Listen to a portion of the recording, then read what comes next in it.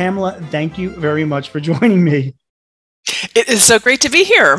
Yeah, I'm talking with Pamela Swim. She is the author of a few books, actually. The book that we're going to be talking about today, Pamela, it's your latest book called The Widest Net. And we're going to be digging into all the concepts that are in that book. But first of all, Pamela, before we even jump into that, tell us a little bit about yourself, where you're coming from, and how you got to the point of writing this great book.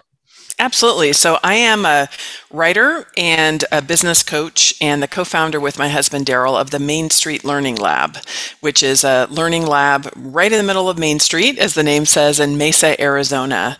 I've been really working in the entrepreneur space for about the last 15 years. Prior to that, for 10 years, I was a management consultant in Silicon Valley, helping companies scale. And I found so many people who were interested in leaving. That led to my first book, Escape from Cubicle Nation, that I wrote in 2009. As I began to work with people, realizing not everybody necessarily wanted to work for themselves. That was my second book, Body of Work, of kind of a new way we can think about what we're building. And the latest book I really consider to be the center of my heart and soul as a community builder. The Widest Net is really how it is. Once we know that we have work that we're really passionate about, how do we build an audience for it? And more particularly, how do we see ourselves in the context of a bigger ecosystem that are helping our customers accomplish what they need to accomplish? That's great. And so, you mentioned audience. So, who is the audience for this book? The heart of the audience for this book are small business owners. And if we think about that, as a primary audience, so that could be people, the Small Business Administration's definition, up to 500 employees, up to $10 million. But it also could be just for, individual solopreneurs. That's really the heart of who it is that I wrote this book for. I also do a lot of work, and I think there's a specific application for software as a service companies that serve the small business market, because essentially all of their customers are small business owners, and the way in which they identify who could be good people to partner with and collaborate with, there's a lot of application for that market as well. Got it. When I read the book, it comes across as sort of like a marketing book, like a branding and a marketing book. Am I right in that, or do you intend it to also be something else? No, that's exactly what I intend it to be. Good. Because for this book, the way that I think about work and the way that I think about marketing is when you are really deliberate, that you've created something that you feel really passionate is a good thing for the world. It's a product or a service that's going to make a big difference. Finding the audience for it is the number one thing that people that I work with want. I know it's the same thing for me. If you're from a revenue perspective, of course, you need to have a flow of clients, and that's something that most of my clients need. But also just from a big idea and like building things in the world that are going to make a positive difference, creating innovation. You need to find your audience, and in particular, to not just get onesie, twosie people coming to your site, which can feel like you're building forever, but really to have a more strategic way of reaching one to many. Yeah, that makes sense, Pamela. So listen, there's a lot of noise out there. There's a lot of competition, a lot of people that are publishing books, as you know. So why am I buying this book? This book to me is different from a lot of the ways that we talk about marketing, because a lot of what I see, and part of the reason I wrote this book, is the metaphor we use often for building a business is building an empire. Right. And so a lot of things are about just positioning yourself as the sole expert. We literally say, to build an empire. We look a lot at some of the growth hacking of people as really transactionals. It's a very transactional way to look at business. And hey, I get as excited by numbers and statistics and conversion rates as anybody else. It's part of the tools we can use to run a business. The part that I find really missing from the conversation is recognizing that for any great business, they really are in deeper collaboration with a lot of other ecosystem partners. And a lot of what I see, especially actually in the software as a service space, is they're recognizing that they need to be partnering with others in order to not have their ideal customers, having to choose so many different options, for examples, right, of tools they create. If you have a couple of companies, one that does accounting software and one that does marketing software and, one that does lead generation, it makes sense to do some collaboration that way. So part of what I see is really needing to spread the truth that it's not an effective way to think about it where you're really the sole expert to solve your customer's problem. It ends up adding a lot of extra stress for people. And I know I work with a lot of folks that by nature are more collaborative. Sometimes by nature are not interested in necessarily creating a brand of personality where they're really that small business influencer. They want to have a solid business where they really are a solid partner and have some extremely established channels for marketing their business. So if I can, and by the way, we're going to start digging into some details in a minute, but I'm just, it fascinates me the whole concept that, where the title of your book is The Widest Net. So there's a big ecosystem of people that could be helping me. So Pamela, and by the way, Pam, like what do you? Pam's fine. Pam's good. Okay. So Pam, I run a 10-person company outside of Philadelphia. Okay. I've been doing it for like 25 years. We have about 600 clients that we serve. We sell CRM applications. So we do like Salesforce and Dynamics and Zoho and all that kind of stuff, right?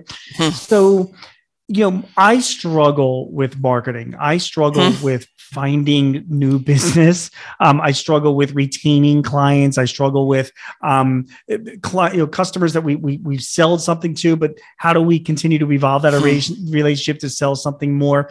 So before we dig into the details, knowing what I've just told you about my business, how do you think that your book would help a business like mine, if that makes sense? Yeah, to me, it really is walking through a process of really just stepping back for a minute. When you've been in business a long time, obviously you're doing a lot of things right? You've grown a healthy business, you're serving customers. I mean, there's a lot of things you have that are well established. Yeah, sometimes that's true. But when you begin to kind of peel back and revisit and redefine certain core things, like really, what is that ultimate mission that you're trying to accomplish? What really, especially in the light of the way that we've deconstructed our entire economy and way that we're operating, right, within the last couple of years due to COVID. Yep. Really, what really is that mission that you're on? And then in particular, to me, that the heart of establishing more of a strategic plan is in really spending some time in the definition in my chapter 3, which is defining your audience very clearly by problem, challenge, or aspiration, and looking specifically at who might be some either new audience segments that could be, partner referral segments. I'm imagining that for what it is that you do, there's a lot of nice adjacencies of first of all, I mean, like the biggest source of our leads comes from partner referrals, like IT firms, things like that, right? That's right. Exactly. Right. So usually, for some like more of an established business like yours, I think it can just be looking in a fresh way at really understanding like what is that shared mission that you might have with some of these partners, and doing deeper work in order to get more exposure, to build deeper relationships. Because sometimes there can be a lot of opportunity there. For other times, there could be a new audience segment that when you're looking at it a little bit differently, you might not even realize that, was a potential. And in order to do it, you have to kind of step out for a moment of the way that you've done it. Once you have more your plan, which to me is like the first third of the book, like understanding that, looking at the ecosystem partners, then you just start to get into execution, which is maybe seeding new opportunities in a different way. And usually what happens with a lot of my clients is more focus. Ironically, right? Sometimes people hear the widest net and they're like, what, I should just be marketing everywhere. It's really not that. It's about being strategic to look at the totality of the space and then be very focused in the actual opportunities that you're going after. Great advice. It's great advice. So you and your husband were looking for a space to open up your business, Main Street Learning Lab. So first of all, two questions on that. Number one is, can you explain to me again what Main Street Learning Lab does? Like, what is your business? What is your mission of your business? Yeah. And also explain to me what "ke" means. Absolutely. Your husband's Native American, right? He is. He's Navajo. Okay. Okay, Yes. go ahead. So, by day, I always say, really, my core business is the business that I have as an author and a business coach, and the programs that I run and books I write and things like that. Right. My husband had a heavy equipment construction business for years, and he retired a couple of years ago, and now does more traditional healing and wellness within his community and here. So the Main Street Learning Lab for us. By the way, that sounds like such an Arizona thing, Isn't it? I know, right? It's actually really handy to have that, collaboration together. It's just like, we live in Mesa, Arizona, and we do a lot of healing and wellness, and right? It's perfect, right? I know, and it's funny, as we'll dig into a little bit more in the book. What's interesting is, when you really start to get into making significant change, in particular here for our local region, there is like community building and healing and conversations, and I always say we're kind of the perfect combination in many ways with the way we complement each other. Seriously. But really, the focus of the Learning Lab, it really is an experimental space where what we specifically do is provide space for especially BIPOC entrepreneurs in the community to be hosting events, to be piloting new programs, to be connecting with each other in the spirit of anybody who's familiar with innovation spaces, where you really we literally have a huge wall that's a big whiteboard wall. Oh. It's the kind of space where you can really come in and just kind of share and explore different possibilities. And within the context, a lot of what's called an innovation district from the Brookings Institute, if you've ever read any of the work they're doing, there really is a place within local communities and with local economic development to have a space that really is focused on experimentation, innovation, and community building. And so that really is our intention with the space, is to have that, kind of collision of different ideas. It has a very specific impact on my business, because here I get to build relationships, hear what people are thinking about, and really have a more nuanced understanding and partners with people who are coming, especially from a lot of different backgrounds. So there's a very kind of correlated relationship, but we don't have the Main Street Learning Lab kind of innovation activities are not a monetized model. It really is something that feeds into the work that my husband and I are doing. Got it. So in other words, so you invite, entrepreneurs, people that are, starting businesses or maybe in their existing businesses. Yeah. And it's a place to collaborate, to think, to innovate, right? Yes. Freestyle, the ability, there's a space to do that. And then, selfishly for you, you can identify people that you might be able to also help with some of your coaching or some of your consulting as well beyond that, I'm assuming, correct? Sometimes it happens. It does kind of happen naturally, but mostly it is about making connections within the broader community, because what kind of unanticipated opportunities that have come is we do have Arizona State University is building a brand new facility a couple blocks down from where we are. And there's a lot of activity that's happening within our local area. So a lot of work has come from participating in that and doing connecting. But doesn't that dovetail right into, your book is called The Widest Net. Yeah. So here you are building a space that you're offering this out to your community and connecting with the community. And, underlying all of that is expanding your network of people that know you and that you can hopefully help, right? It's exactly right. And, the heart of the work I do, I often say I'm really an author practitioner. Sometimes I wish I could just make up a cool idea and sell 1 million copies of a book, but I really write about what I know. Sure. And in being an author practitioner, the more information and nuance that I have to literally have a learning lab where I'm watching every day, not just inside our space, but also talking to all these Main Street business owners, it gives me a really unique advantage in work that I might do with a lot of brands that are serving that small business customer. Because it's not hypothetical. It's not only just the people that I'm working with as a coach. It's trends and patterns and things that I'm seeing day by day. So it just really feeds my work as being a live innovation studio.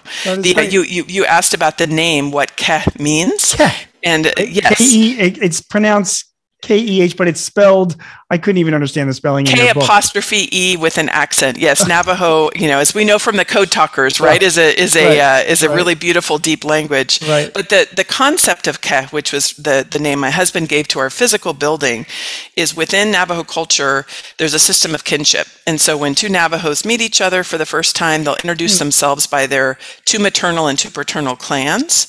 And when they discover exactly how it is that they're connected by clan, the feeling that they have is Ke.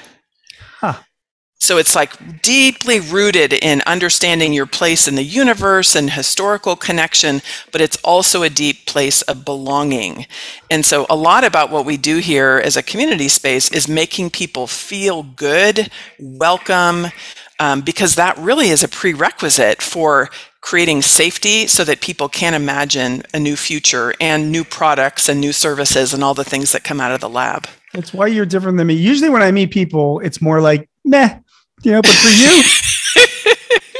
Right. That is the core of my personality. It's like, it's my joy every day to be here. We are just different people when it comes to that. Pamela, who is Jeff Goins and why was he lost? Jeff is a good friend of mine who is a writer and for many years a writing teacher. He had a really vibrant online business, teaching people how to write and running a lot of group classes. He and I knew each other for a really long time. And part of what motivated me to share his story is he was doing all of the things right that one says to a thought leader. He's building online classes. He built his team. He, was making $1 million a year, just really tracking toward all of those things that one is supposed to do. The only problem was when he was actually inside his life and doing this, it just didn't really feel good. It was doing all the right things, but the business model and the way he was doing it just didn't feel right. What was interesting too, as he shared more about the dollars and cents, is because he had such a big team that he was building to eventually scale in 3, 4, 5 years, he really wasn't making that much money personally. I think he said around $80,000 a year or something, which one does. We've all, seen what happens when you're scaling. You make the short-term sacrifice sometimes for the long-term gain. But for him, I think he sort of had a moment when he was actually making pancakes for his kids where he was like, what am I really doing? The mission that I have, my joy and passion for writing, I'm not doing that. I'm doing all of these things because I think I should to impress my peers and mentors. And so he really just kind of deconstructed everything. He, it was a hard transition. He had to let go of some really beloved team members, but he ended up scaling way back and refocusing, getting a much more profitable business for himself. And now actually, since, that interview and since his business has progressed, he's moving into a really new business model where he's actually excited to scale, but doing it on his terms. And because of that, and because, we're all searching to create, the widest net as it is, that helped him to identify his values, which was one of the main steps that we all need to be taking, correct? That's right. That's the pieces we were talking earlier of, if you're wanting to revisit what's happening in your business and eventually get more customers, we tend to just start like out here of like, how can I run a Facebook ad or, what conference should I speak at? Right. When you really go back to understanding what is that connection that you have with your work and what do you want to do? To me, it always starts with a mission at the root and with your values. If that is not aligned, it is hard to have the required energy and emotional fortitude that one needs to make it in business long term. It's funny. So, and just personally, the CRM systems that we sell, I get wrapped up in selling licenses and having billable hours and making sure we're growing revenues.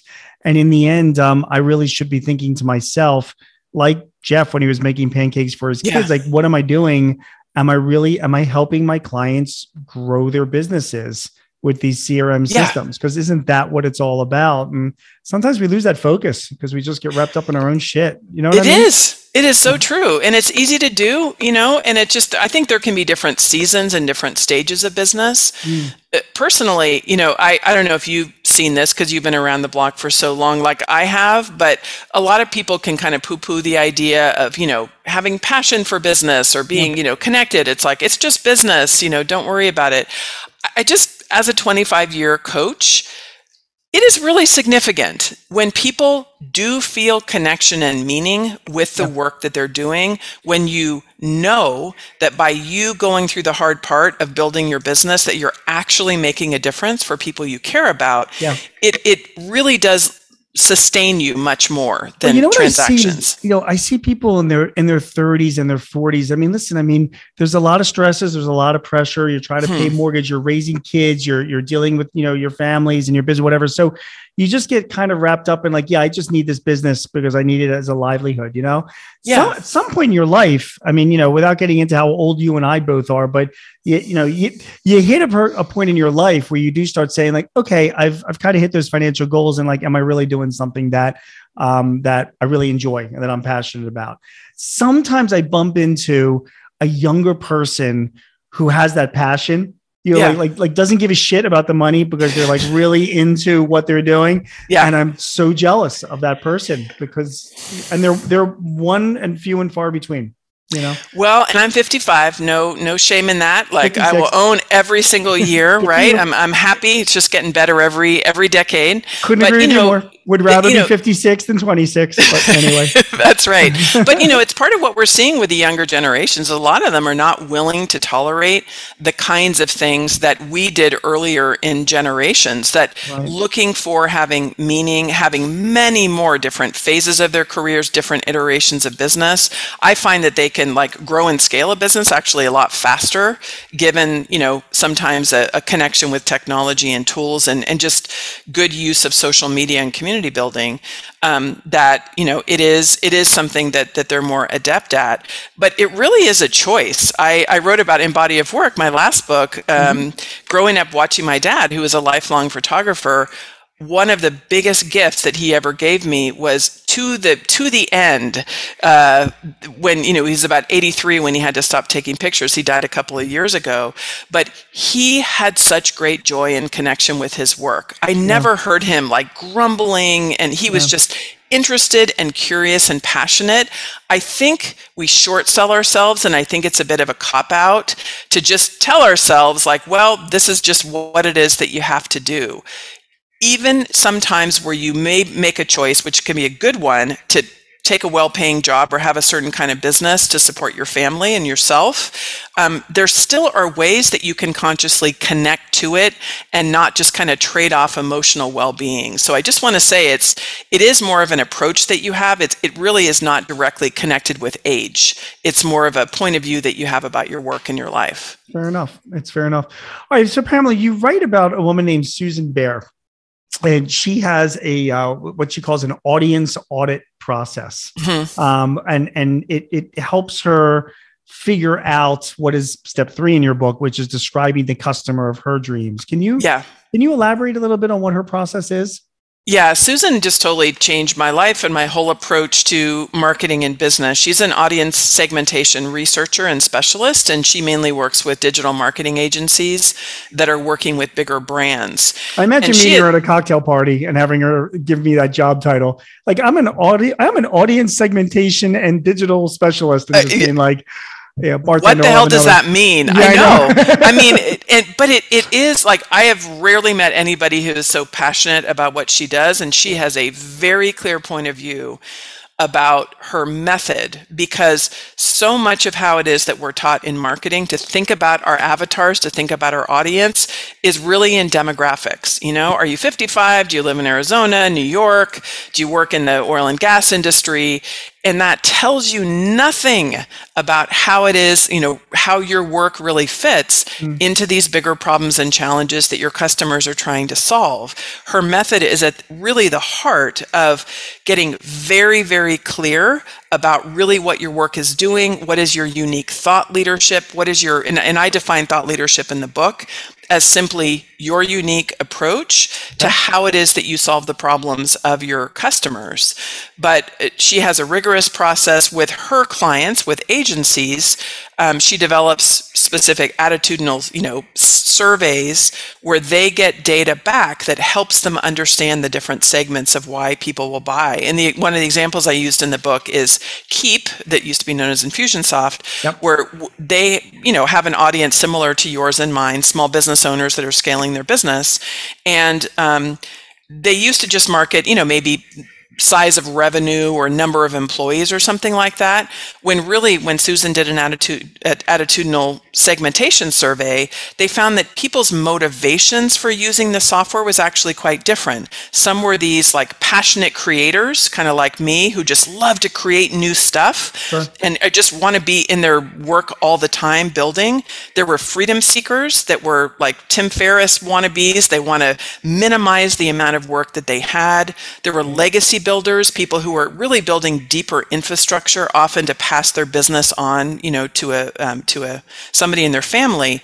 And when you think about how different these attitudinal segments are, it makes a lot of sense when you think about marketing, 100%. right? 100%. It's funny. It's, given Susan's job as well. I mean, it sounds like it's a very data-driven thing that she does. I mean, Yes. She's done customer segmentation, but the data only leads you so far. So, in your example, if you're describing the customer of your dreams, for me to say like, yes, we want to sell to all small businesses with less than 200 employees that, have a sales and marketing team. Well, that, that's what the data says, but it kind of goes a little bit beyond that, doesn't it? It's like you just said, well, okay, what is their motivation? Why would they want this? Right. That's right. Because her research in particular is not demographics. It is attitudes. It's attitudinal segmentation. And you can see where it can fit sometimes, right? Yeah. When you might say, for freedom seekers, if, your segment, because you're selling this software, right? Similar types of software, right. to the same kind of segment, right. that where that primary motivations for them are about just automating, getting out of their business, being really efficient, utilizing resources effectively, you can create such a good targeted plan. Within that segment, when you see people who are in that area, you might say, wow, I notice a whole bunch of folks are in the vertical of travel, right. Or, a number of these people have apps and they're in tech. So right. It's not that demographics don't matter, or in order for somebody to have the resources to invest, they need to make this amount of revenue. But the problem is normally we start with the demographics and it just doesn't really tell you anything significant. And in my model, it doesn't link you to understanding other partners who are trying to solve the same problem. Yeah, it's a really good point. It's funny, again, we talk about our ages, and the longer you live there, the more you realize that people are complicated. So yes. It's not just somebody that's under the age of 40 that, as a sales team of 6 people, there's other things going on that drive their decision. And that's why it's important. You got to really describe that customer of your dreams. Pamela, what is an offer or a product funnel? What do you mean by that? So I use a lot just well-known structures from something like Ryan Deiss's Digital Marketer. For folks that have been around marketing for a long time, it's a way to understand in kind of a stepped way that generally when somebody goes from not knowing you at all to being interested in learning about you, to maybe, taking out their credit card and paying a little bit for something you're offering, and then eventually getting excited and maybe buying more from you, right. That you need to be prepared in order to have things that are super relevant for them and that are designed in a way that they feel are perfectly designed for whatever their problem or challenge is. The right. offer design is one of the most artistic, difficult, parts, I think, of the process for any of us entrepreneurs, whether people are creating a product or a service. How can you just create something that people feel like, God, this is just exactly what it is that I need? And part of that, to me, in the method of creating an offer is so often I just find people who just get passionate about an idea, like, I'm going to create an app. And they haven't first really understood what is that core problem that their customer is trying to solve, and what actually are the steps that they need to take in order to solve it, including things like developing positive habits and getting over mind trash and, having obstacles for financing and all these other things. You have to really understand the overall trajectory of that transformation your customer is making from like having the problem to having it solved, and then really design your offer to be addressing sometimes that entire journey, but more often maybe a specific part of that journey that you can do really well.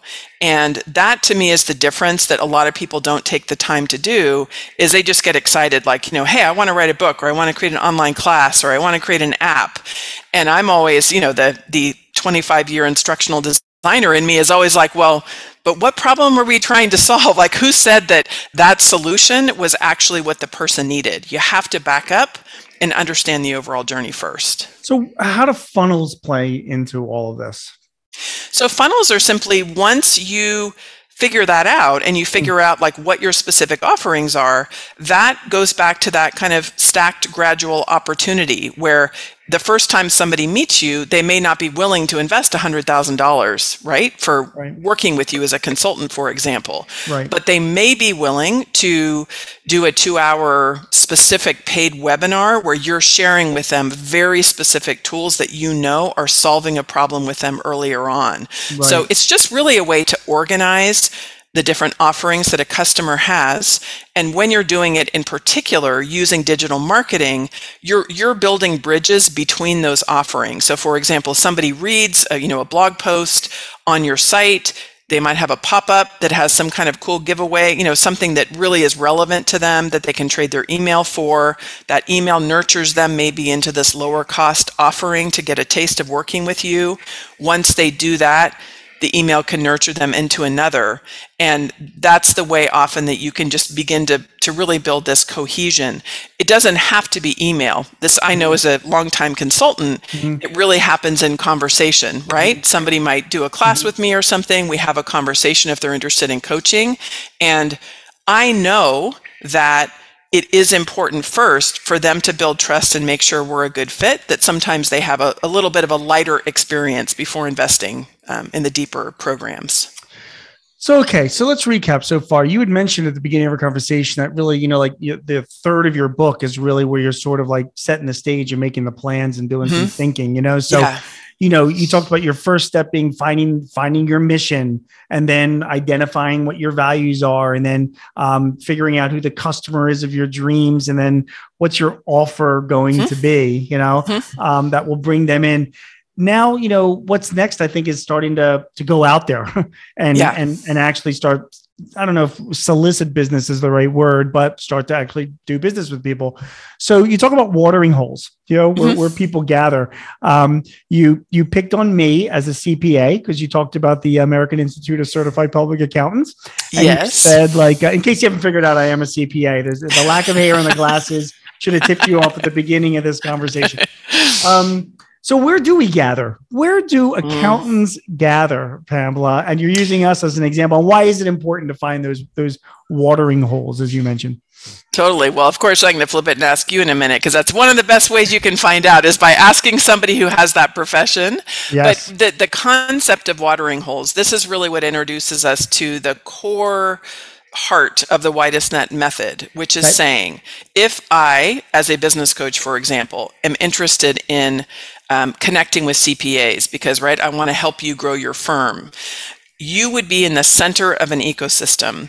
And that ecosystem are basically places where you are looking for information, resources, support, technology in order to grow your business. Right. There are so 10... in other words, if I can, you literally have to put your head into the head of that CPA, for example, like where are they going? Correct? That's right. Okay. And really, to center it, again, this is just a kind of a direct juxtaposition with the way that we often talk about businesses. We're like, we are the center and we're attracting everybody to us. Like, if I just show people how smart I am as a business coach, they're going to come to me.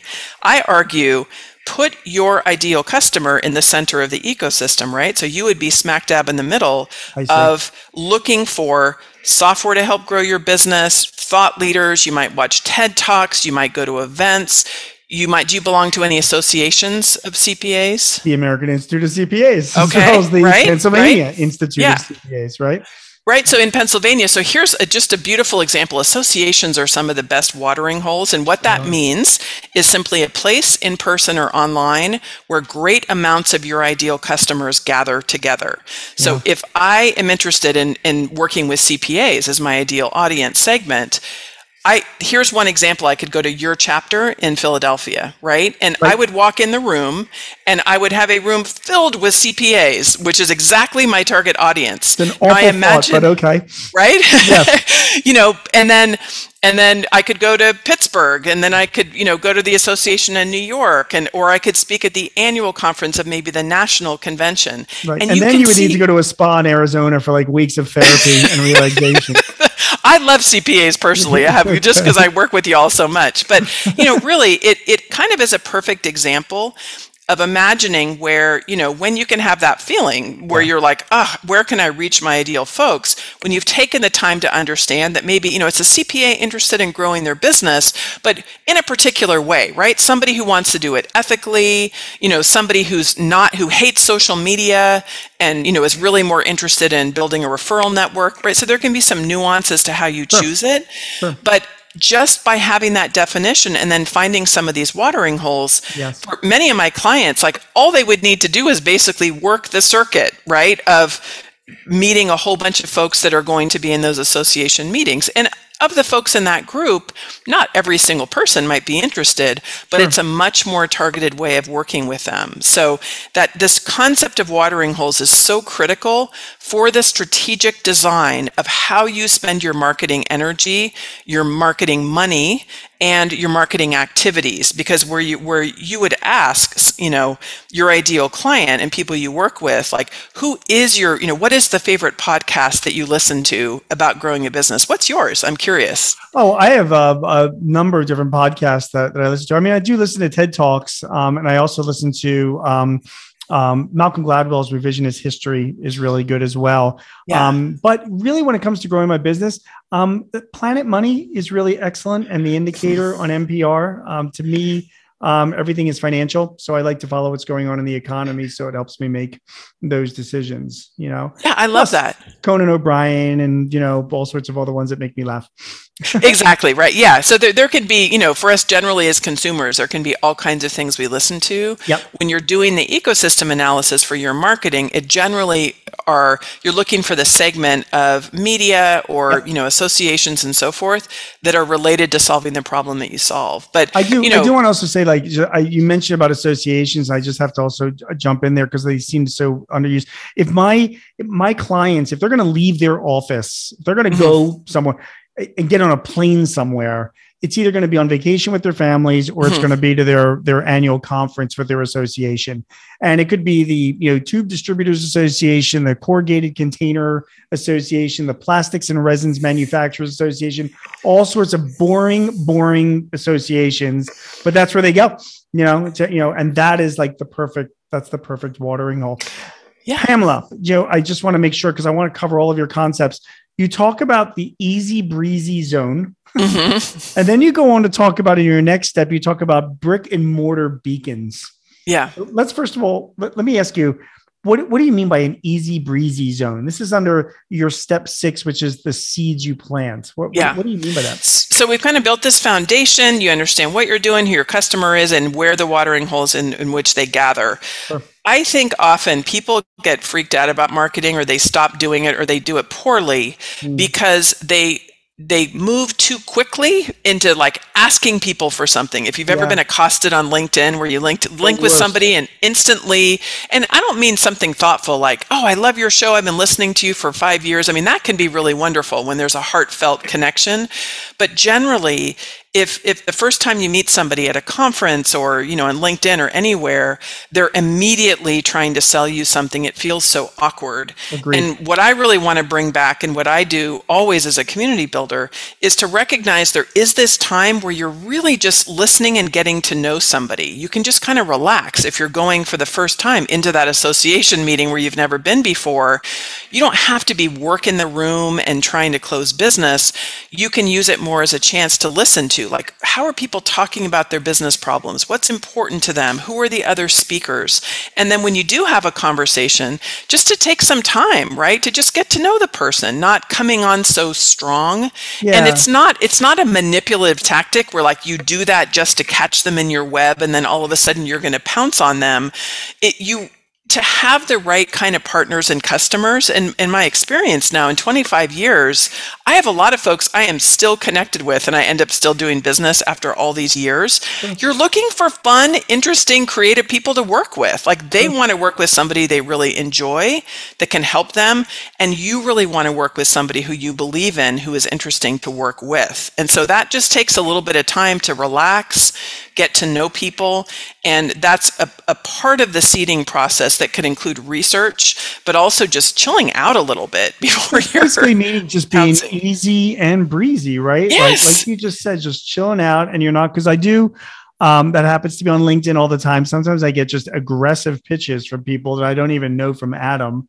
And you're right. I mean, the world is based on relationships, and you have to let them evolve a little bit. Like just stop with pulling a gun out and trying to shoot somebody to make a sale, just relax. That's right. And let it go. Yeah, because usually at that point is where you're kind of at a desperate point, right? Because you haven't done that earlier stage planning. And we've all been there. Like, I do not judge. I just want to be really clear that I know what it feels like sometimes to need to pay your mortgage or, like you need to make things happen.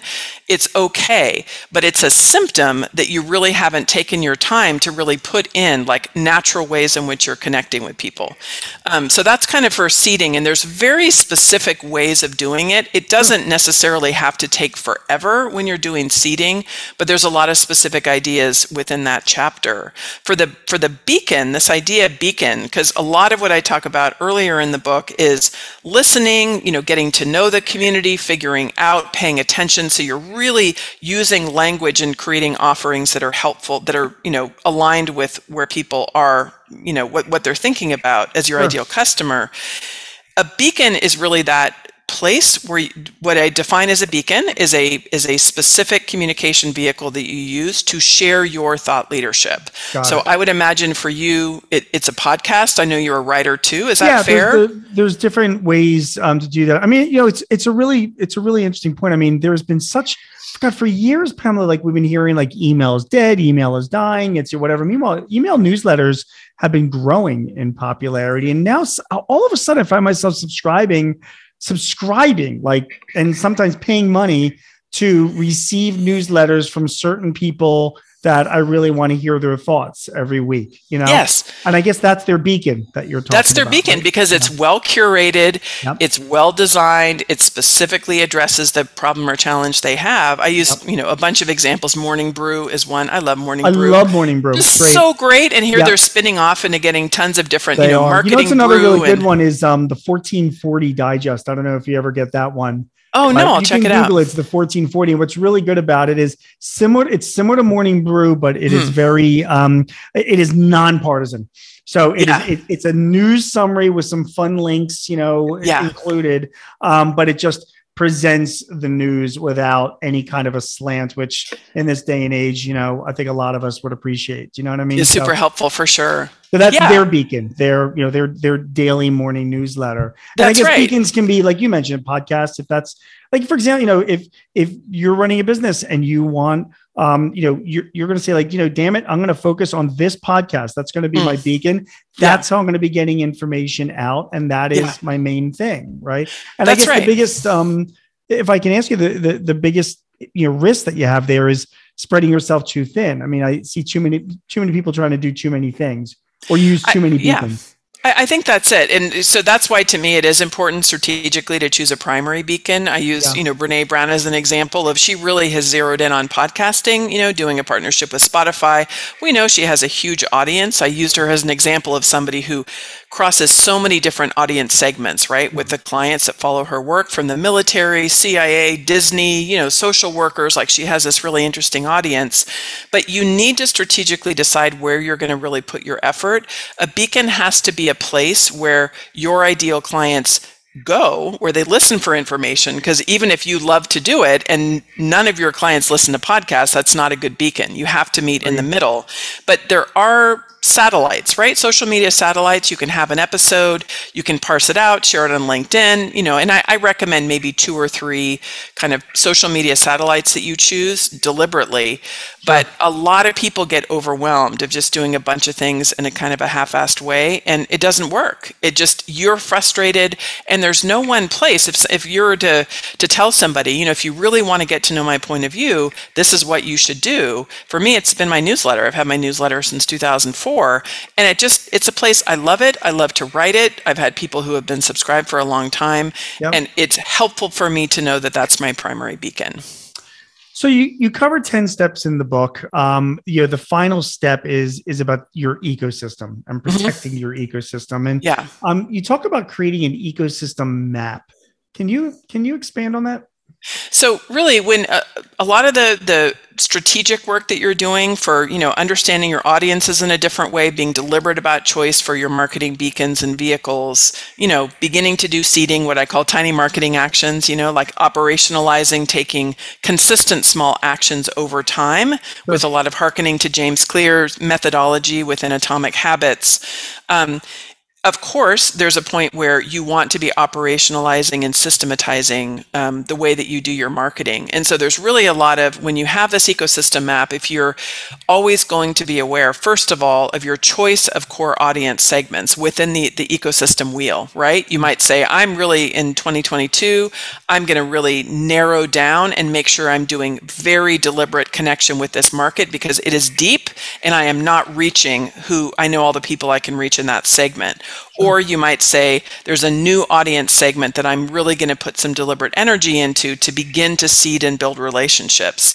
You want to have a way that you can easily capture information and store it. So some of that is just very pragmatic of the tools that you use, whether it's something like Pocket, where you're like, oh, wow, here's this super interesting conference that probably is just teeming with people who are my ideal audience. How can I quickly take it, categorize it in which ecosystem segment they're in, link it to maybe content that I'd create or a reminder in order to do something about it?